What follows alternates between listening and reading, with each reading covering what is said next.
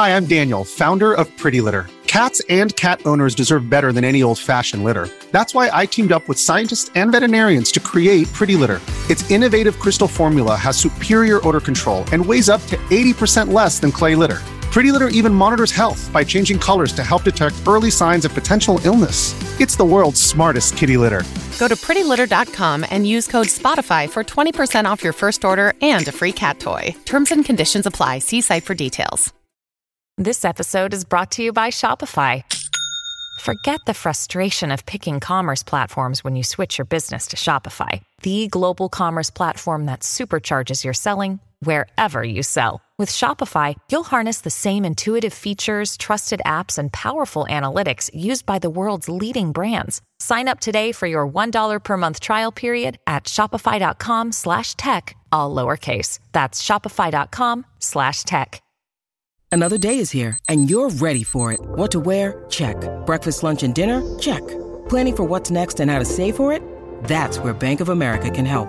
For your financial to-dos, Bank of America has experts ready to help get you closer to your goals. Get started at one of our local financial centers or 24/7 in our mobile banking app. Find a location near you at bankofamerica.com/talktous. What would you like the power to do? Mobile banking requires downloading the app and is only available for select devices. Message and data rates may apply. Bank of America N.A., member FDIC. Welcome to the New Books Network. Hi, everyone, and welcome back to New Books in Game Studies, a podcast channel on the New Books Network. I'm Rudolf Inderst, the host of the channel. Today, we'll be talking to Adrian Hon, the author of You've Been Played: How Corporations, Governments, and Schools Use Games to Control Us All. Before we jump right in, though, I want to let you know that if you like our show, please leave us a 5-star review on Apple Podcasts or Spotify and share this episode with your friends. And now, back to the show. Warehouse workers pack boxes while a virtual dragon races across their screen. If they beat their colleagues, they get an award. If not, they can be fired. Uber presents exhausted drivers with challenges to keep them driving. China scores its citizens so they behave well, and games with in-app purchases use achievements to empty your wallet. Points, badges, and leaderboards are creeping into every aspect of modern life. In You've Been Played, game designer Adrian Hon is telling us how corporations, schools, and governments use games and gamification as tools for profit and coercion. These are games that we often have no choice but to play, where losing has heavy penalties.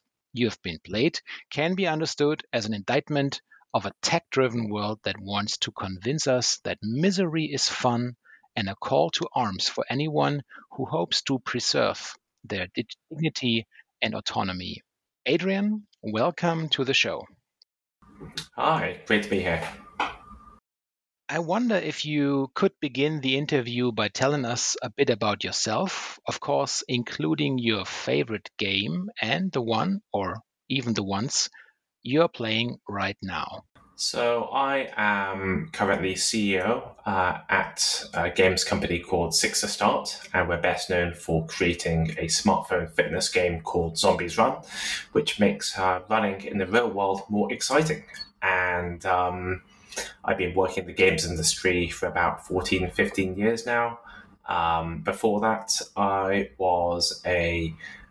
trained as a neuroscientist and experimental psychologist. So lots of different things. And of course, I also write about games. I've written this book, and I write a column for Edge.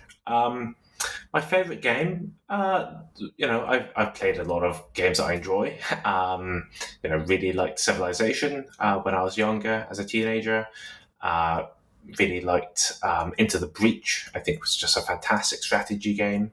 The game that I'm playing right now is The Case of the Golden Idol, which is a kind of detective game. It's like a murder mystery in a way, which is similar, if you played it, to Return of the Obra Dinn, which I think is fantastic. So that's what I'm up to right now. I see. Well, I learned about your latest book while reading the latest issue of Edge, the Edge magazine, the British gaming magazine. How did you come to write You Have Been Played then? So, I've been working in gamification in the sense that I've been making games that uh, have a non-entertainment purpose, I suppose, for many years. I've been working on Zombies Run for over 10 years now. And so Zombies Run is a very successful example of gamification. People have talked about it a lot. Although I don't really like the term, and honestly, when people say that what we do is gamification, I kind of I get a bit nervous because I think that most examples of gamification out there in the real world are just absolutely terrible, manipulative, or they just don't work. And so I didn't really want to write this book for many years. I just thought gamification would go away on its own eventually. But actually, in the last 4 or 5 years, I noticed that it was becoming more and more common, and that we're seeing it being deployed at scale in places like Amazon warehouses, Uber, in lifestyle apps everywhere. And it was interesting to me that people just were not really commenting on it that much. And I was curious as to why gamification, which I thought was not very effective in most cases, was growing. And so that is why I wrote the book, to try and map out why it was growing again, and try and make people feel a little bit more skeptical about gamification in general. Yeah. Well, I see.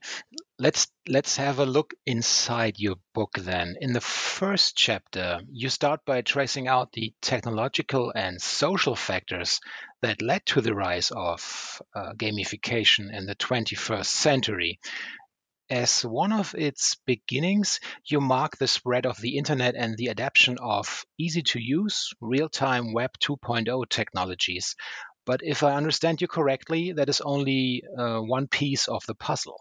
That's right. So obviously, a lot of people have asked, "Oh, haven't we had gamification for centuries? Surely it's not that new. We've used points and badges and medals in the past," which is true.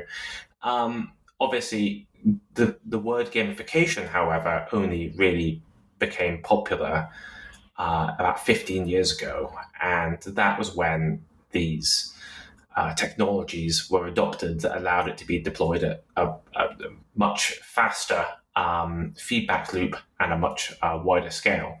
And so technology is one half of the answer, but the other half of the answer is basically the sort of cultural victory, for want of a better term, of video games. So in kind of popular understanding, when video games were first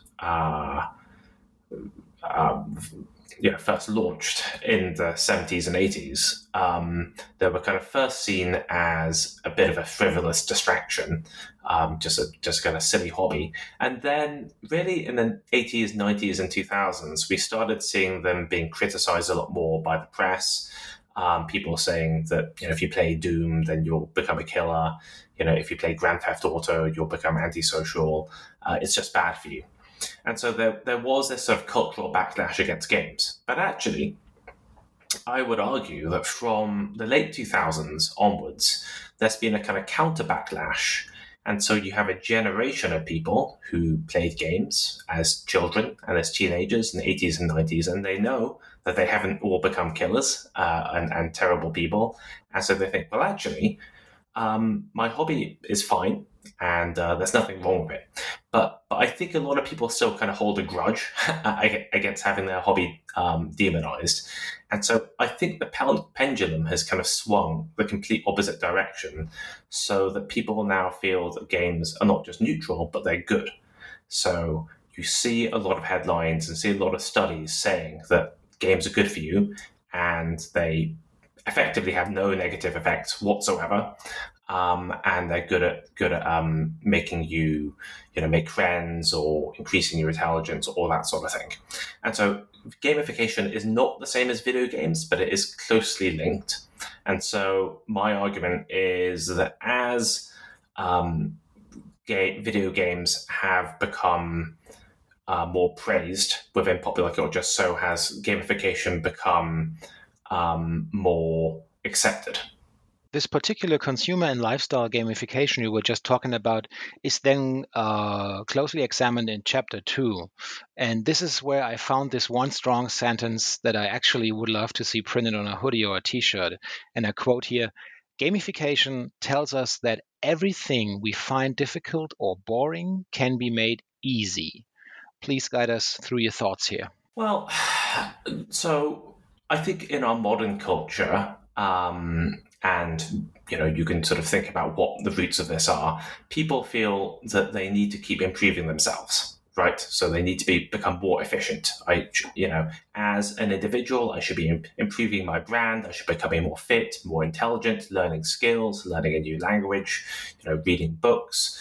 People have this long list of things that they feel they should be doing. And a lot of these things are quite hard to do. Obviously, it's not easy to learn a new language or to, necessarily to become fit. And so gamification has become this sort of motivational layer or this sort of layer of sort of not necessarily like in a bad way, but a behavioral control where apps promise that, okay, if you want to learn a language, we can make this easier. We can make this fun by turning it into a game. Now, I realize that, of course, this is what my own game says it does, Zombies Run.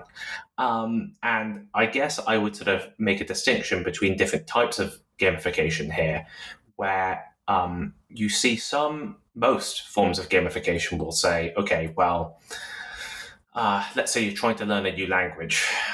It would give you 1 point for a correct answer, and it gives you an achievement badge for 100 correct answers. That would be a pretty traditional form of gamification. I would argue that that's actually not fun at all. It's pretty basic. Now, if you were trying to, if you were playing, I don't know, a live action role-playing game or role-playing game where you were discovering some new land and you had to learn a new language gradually, that could be more fun depending on the person.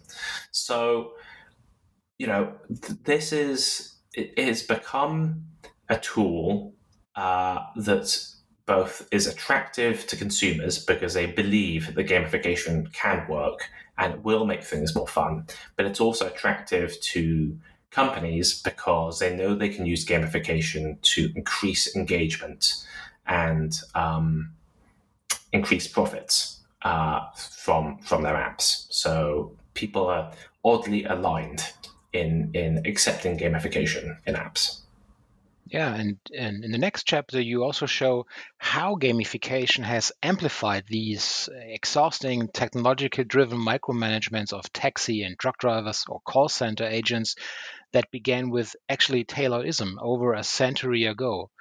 And since not every listener might be familiar with this specific term of Taylorism, maybe you could start a short dive into that chapter by explaining the similarities you have discovered.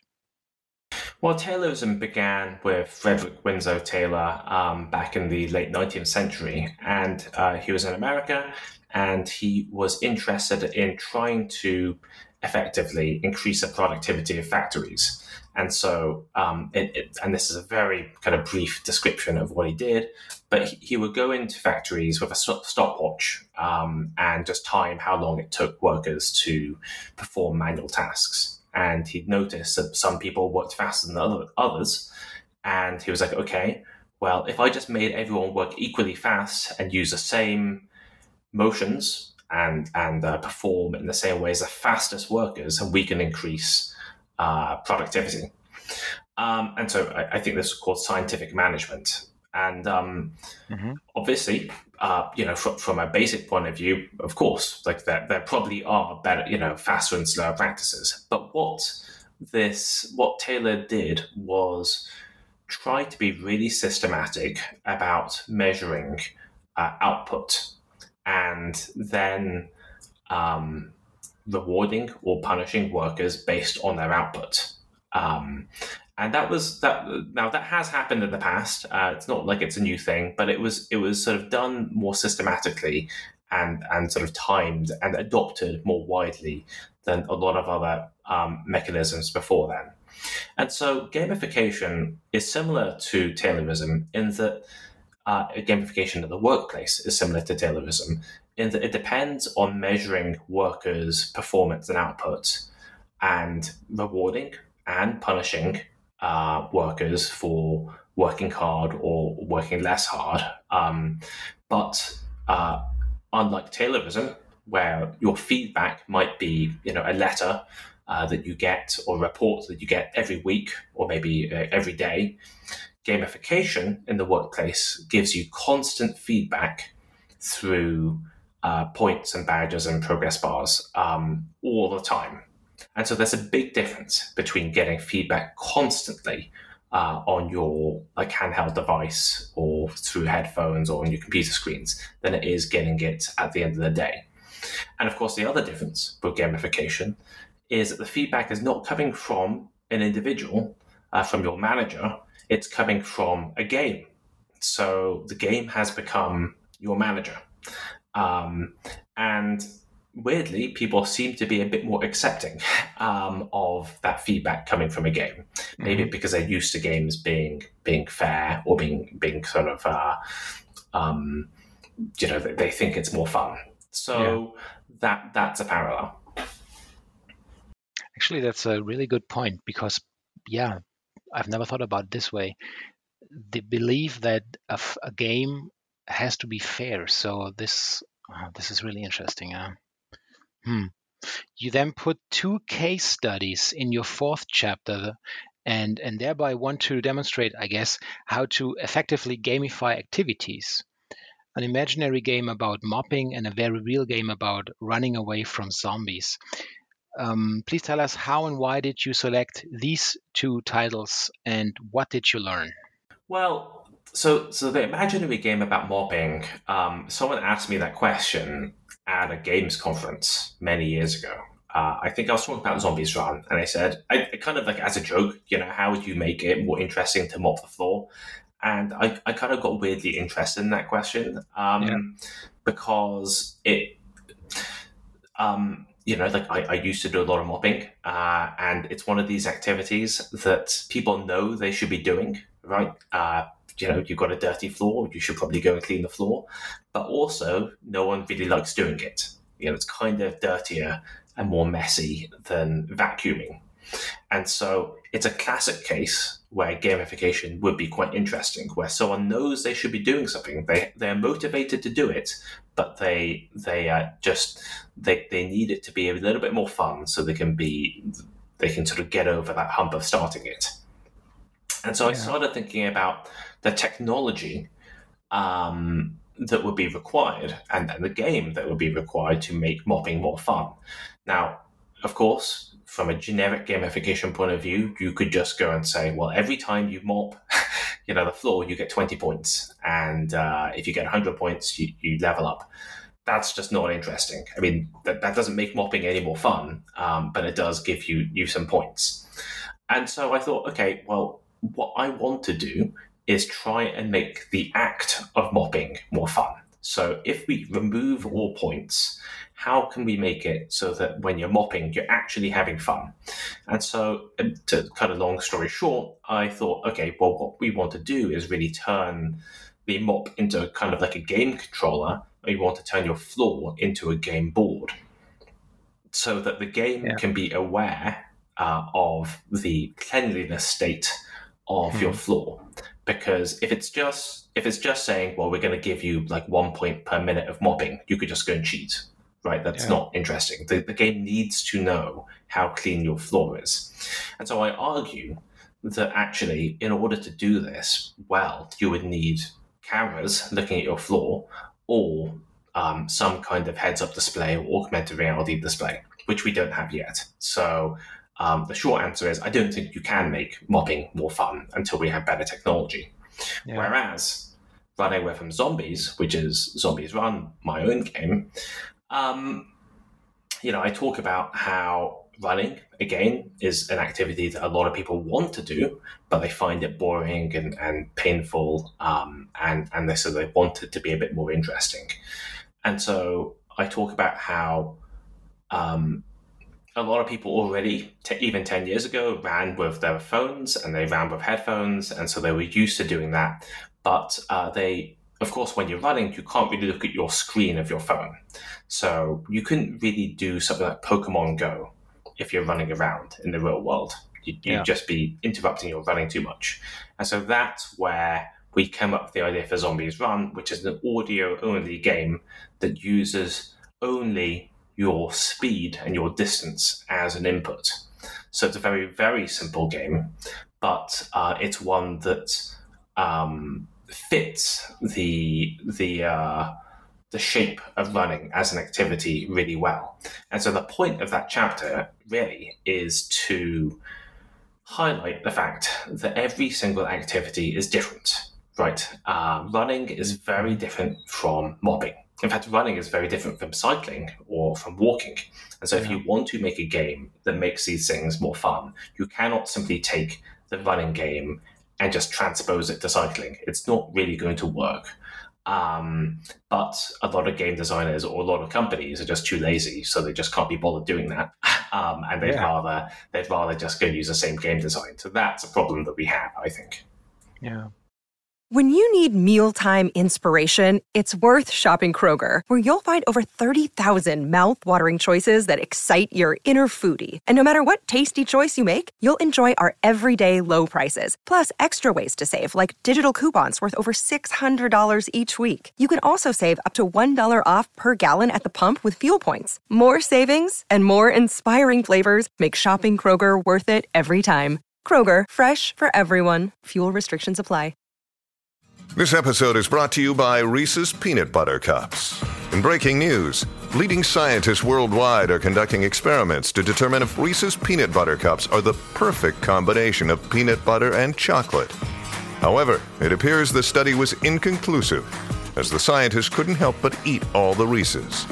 Because when you want something sweet, you can't do better than Reese's. Find Reese's now at a store near you. I was also wondering if it could help somehow, because I was thinking about your mopping argument, so to speak, whether this kind of rebranding, calling this very specific activity as a form of so-called Zen game, would that be a kind of solution for exactly this specific problem, or am I aiming in the wrong direction here?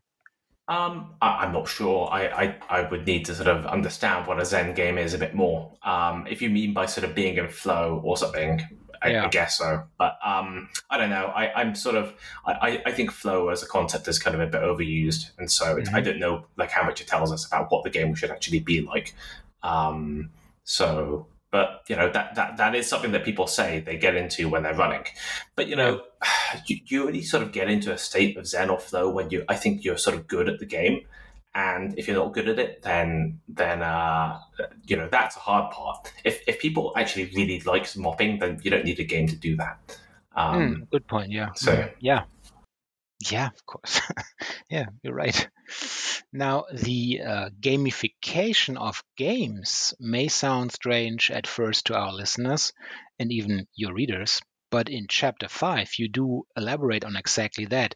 And I may quote, "As video games have come to dominate the entertainment industry, companies are refining and repurposing game design concepts like achievements, trading cards, and loot boxes in order to maximize engagement and profit, even at the cost of enjoyment." Yeah, so, even as companies have adopted ideas from the video games industry, like achievements and missions, the video game industry is reintroducing those ideas back. But, video games are all, good video games are already fun, right? So if you're playing, Legend of Zelda, Breath of the Wild, or you're playing Civilization, you don't really, it doesn't really seem like it makes any sense that those games need to be more fun. Yeah. But essentially, what we're seeing is a lot of games using gamification in order to grow profit. And sometimes that's done directly, and sometimes that's done indirectly. So in terms of direct increase of profit, you'll see games use loot boxes or in-app purchases to basically to sort of get people used to paying more money. So they might go and encourage people to collect sets of armor, or they might make certain parts of the game so difficult or so tedious that you really need to go and buy extra equipment in order to complete it or to skip the grind. And so I'd argue that is a place where video games are essentially using gamification, using progress bars, using kind of like grindy missions, that sort of thing, to try and just make more money. But I think it also happens indirectly, where you have games that are just incredibly long. Games that are really quite fun. So like Assassin's Creed is an example I use a lot, where like I quite like Assassin's Creed, but I stopped playing it some time ago because the games just got so long, actually. That, they used to be 20 hours long, and now they're 80 hours long. Yeah, but the extra 60 hours, the extra 60 hours are not really like super fun for me. They're just like doing like sort of grindy quests to go and collect resources or walking around the place. Some people find that fun. It is true, but it is not terribly fun for me. And they're basically padding out their content with, again, essentially gamification, just extra achievements, extra items to collect, extra missions to complete, in order to lengthen the gameplay time. And it is useful for companies to be able to talk about having a longer gameplay time, because gamers think still that a longer game is better than a shorter game. They do, right? It's good it's good marketing technique. If you go and say, well, Assassin's Creed 15 is 80 hours long, people think, wow, that's really good value then. Like I'm getting more value out of that game than a game that's 7 hours long or 20 hours long. Obviously, that's just absolutely absurd. I mean, is a 10-hour movie better than a 2-hour movie? No one would think that, right? But people kind of think that with games for some reason, or some people think that for games.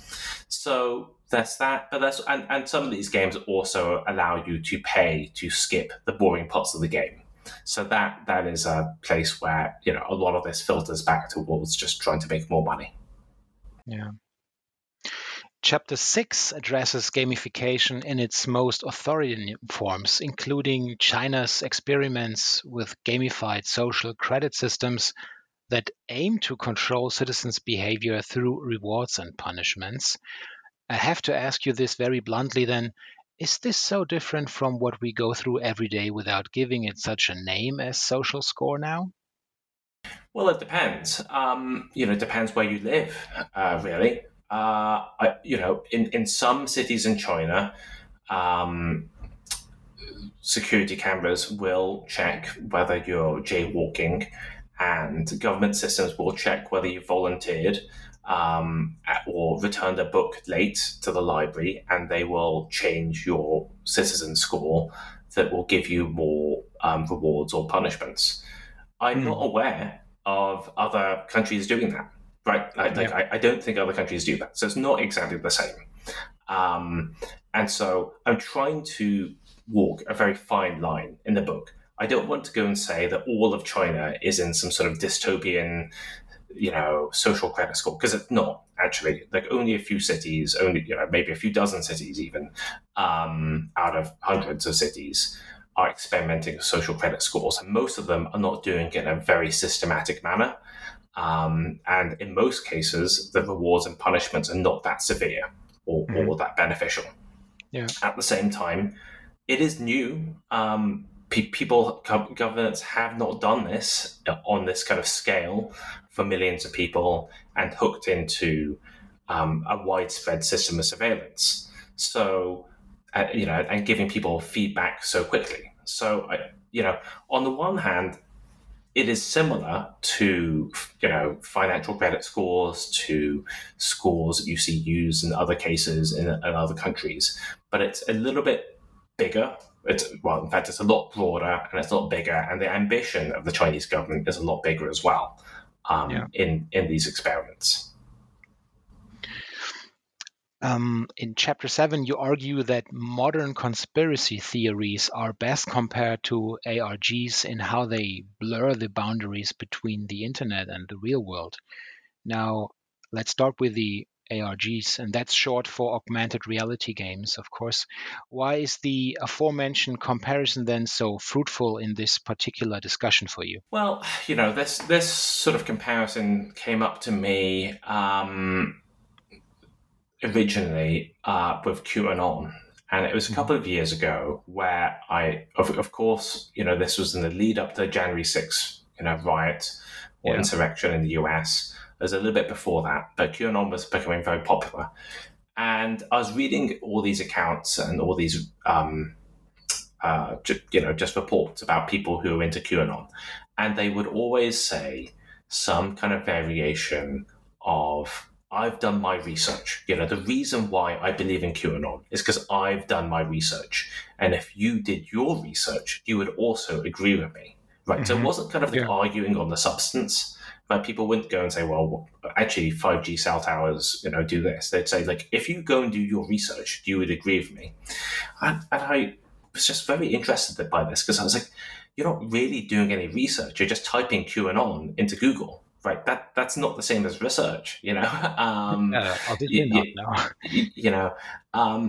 but it kind of feels like research, right? When people go and say, I'm going to buy a new microwave, they'll say, like, I'm going to research, my microwaves, I'm going to research holidays, and they type it into Google, and that kind of feels like it's research. And similarly, when people go and like research conspiracy theory, they think that they're sort of getting this balanced view of the pros and cons of QAnon. And actually, what I argue is sort of that embarking on something that's similar to an alternate reality game, where they are going into this kind of sort of fictional universe, online universe of videos and blog posts and, community trying to figure out, what the quote unquote truth is. And it's a sprawling universe that that would seem like it's just too complicated for anyone to really kind of comprehend, right? So, as opposed to watching Fox News or some TV news network where someone's just telling you a bunch of like conspiracy theories, it would seem like it's actually more difficult to get into a conspiracy theory online than it would be to just read a book. But actually, my argument is it's more fun to do it proactively. It's more fun to feel like you are discovering it, that you are doing your research. It feels like you've earned it. And it's more fun to talk to strangers and talk to online communities about what you found. So that is the comparison with alternate reality games, which is a genre of game which is similarly kind of sprawling and similarly takes place over websites and emails and newspapers and phone numbers in the real world.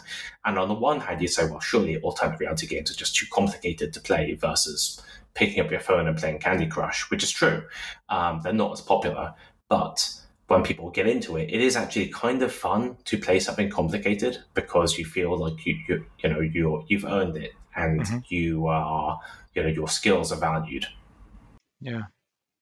You also explore how financial markets, terrorism, social media, consumerism, and even dating have become gamified, and how the picture of the world as game is shaping our very behavior, right? Yeah, so a lot of applications and a lot of parts of our world are becoming explicitly gamified. So if you use a lot of financial trading apps, if you use social media, you will see things that look very much like gamification. With points and favorites and retweet numbers and that sort of thing, and you'll see loyalty programs and frequent flyer miles, and people treat these like games, and I'm not just saying that. If you look at people discussing how they try and maximize air miles, they will talk about it as if it were a video game. And this is where the lines are being kind of blurred a bit, because sometimes these apps are not being designed explicitly with gamification. I mean, sometimes there are, but people are treating them like they are games, right? People are treating social media like it's a game, and people treat politics like it's a game, and financial markets as well. They just want to see the line go up and they want to see their score go up. And I think people, like I've seen some people say, well, that's not new. And it's like, I guess it's not new. People have always talked about, war as a game and things like that. But it has become the dominant metaphor in how we believe the world works, right? Yeah. And so you'll see people talking about NPCs. Oh, you're just an NPC. You're a non-player character. I don't need to think about what you think. Yeah. People talk about, oh, this person's OP, overpowered. This person's using hacks. This person's cheating. It's not fair. It's not a level playing field. And so it's a weird place where,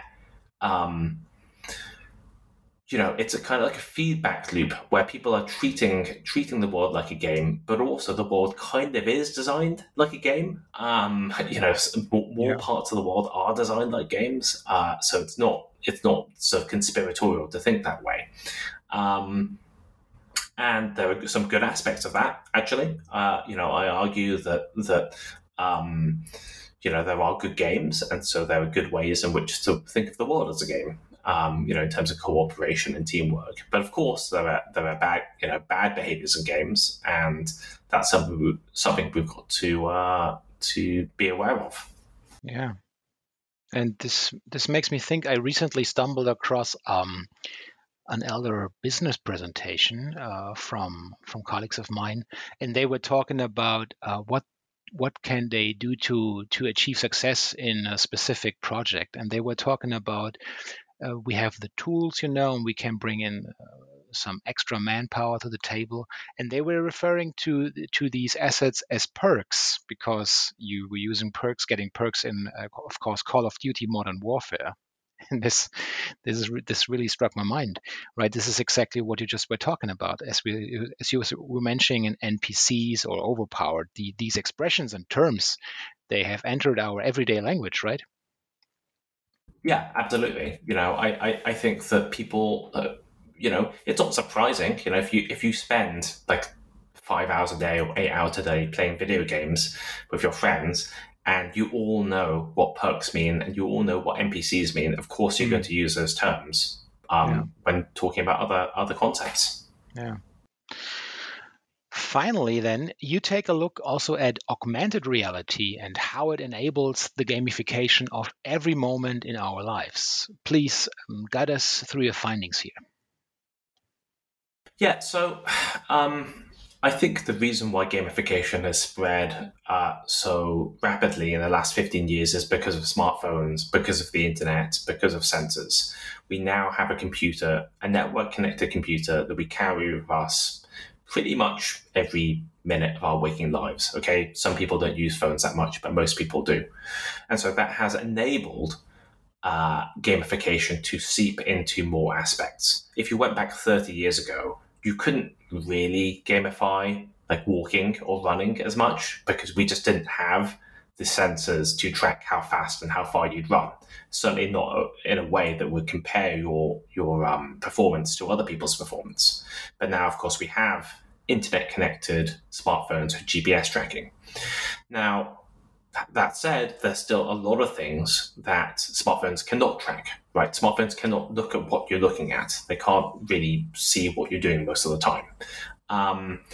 My argument is that augmented reality displays accomplish two things. Firstly, they are able to see what we see. So if you're walking down the street and you pick up a piece of litter and you put it in the bin, they can see that you've done that. Your phone cannot, right? They can do that automatically. You can tell your phone you did that, but that's just annoying because you have to open up a litter picking app. No one wants to do that, right? So it's able to see that. But at the same time, it's also able to provide feedback to you because it's a display. So it's a camera and it's a display at the same time. And that enables the gamification of more or less everything, right? Anything you can see, you can now gamify. So, like I say, you could gamify picking up litter. You could gamify graffitiing. You could gamify conversations. You could gamify anything you want. And so the surface area of activities and the world that could be gamified just expands massively with heads-up displays. And that's obviously scary because you can do that in bad ways. If you've watched Black Mirror, well, that looks scary. It's also exciting because you could then gamify mopping, and that makes mopping more fun. And I think this is it's a weird situation where a lot of tech companies are obviously pouring billions of dollars a year into augmented reality and virtual reality. That is what Facebook, Meta is doing, Apple is doing it, Microsoft are doing it. And so I think a lot of people are a little bit cynical and skeptical about augmented reality, which makes sense because we keep on being told it's around the corner and it never seems to arrive. Yeah. But when it does arrive, it's going to make the changes that have come with the internet and smartphone look like nothing at all. And gamification is going to be a big part of that. So it's a sort of it's a red flag for me. It's a warning signal that we need to get serious about this stuff before it appears, because otherwise in 10 years time or 15 years time, people will be wringing their hands saying, how did we not see this? And they say, of course we should have expected it. It's pretty obvious. But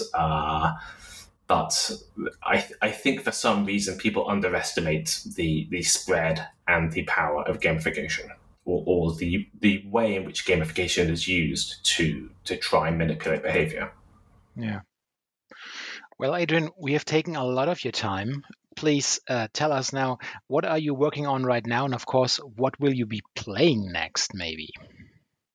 So I am taking a bit of a break from writing because it's been quite a lot of work doing the book and then doing a lot of promotion around it. I've been doing a lot of essays and things related to the book. But I'm still doing writing. I still write a column for Edge every month about games and about the games industry. And I'm looking forward to doing more there. I am very interested in augmented reality. I think that's probably apparent. So I'm thinking about whether I should write something around that. Then again, I do like writing fiction, so maybe I'll write some fiction next. I'll write a novel next. I'm not sure. What I'm playing next, I need to finish Immortality, which is a game by Sam Barlow. Kind of really interesting sort of full motion video FMV game, mystery game, and also I need to finish The Case of the Golden Idol. So those are the two things that I'm playing. So lots to do, never gets boring. Exactly. I want to thank you for being on the show today, and I really enjoyed it. So take care and goodbye. Great to be here. Thank you. So, dear listeners, I hope you liked this episode. If you are an author and or an editor in the field of game studies, game research yourself, and want to talk about your latest publication, please do not hesitate to contact me. To get in touch, please send me a message on social media.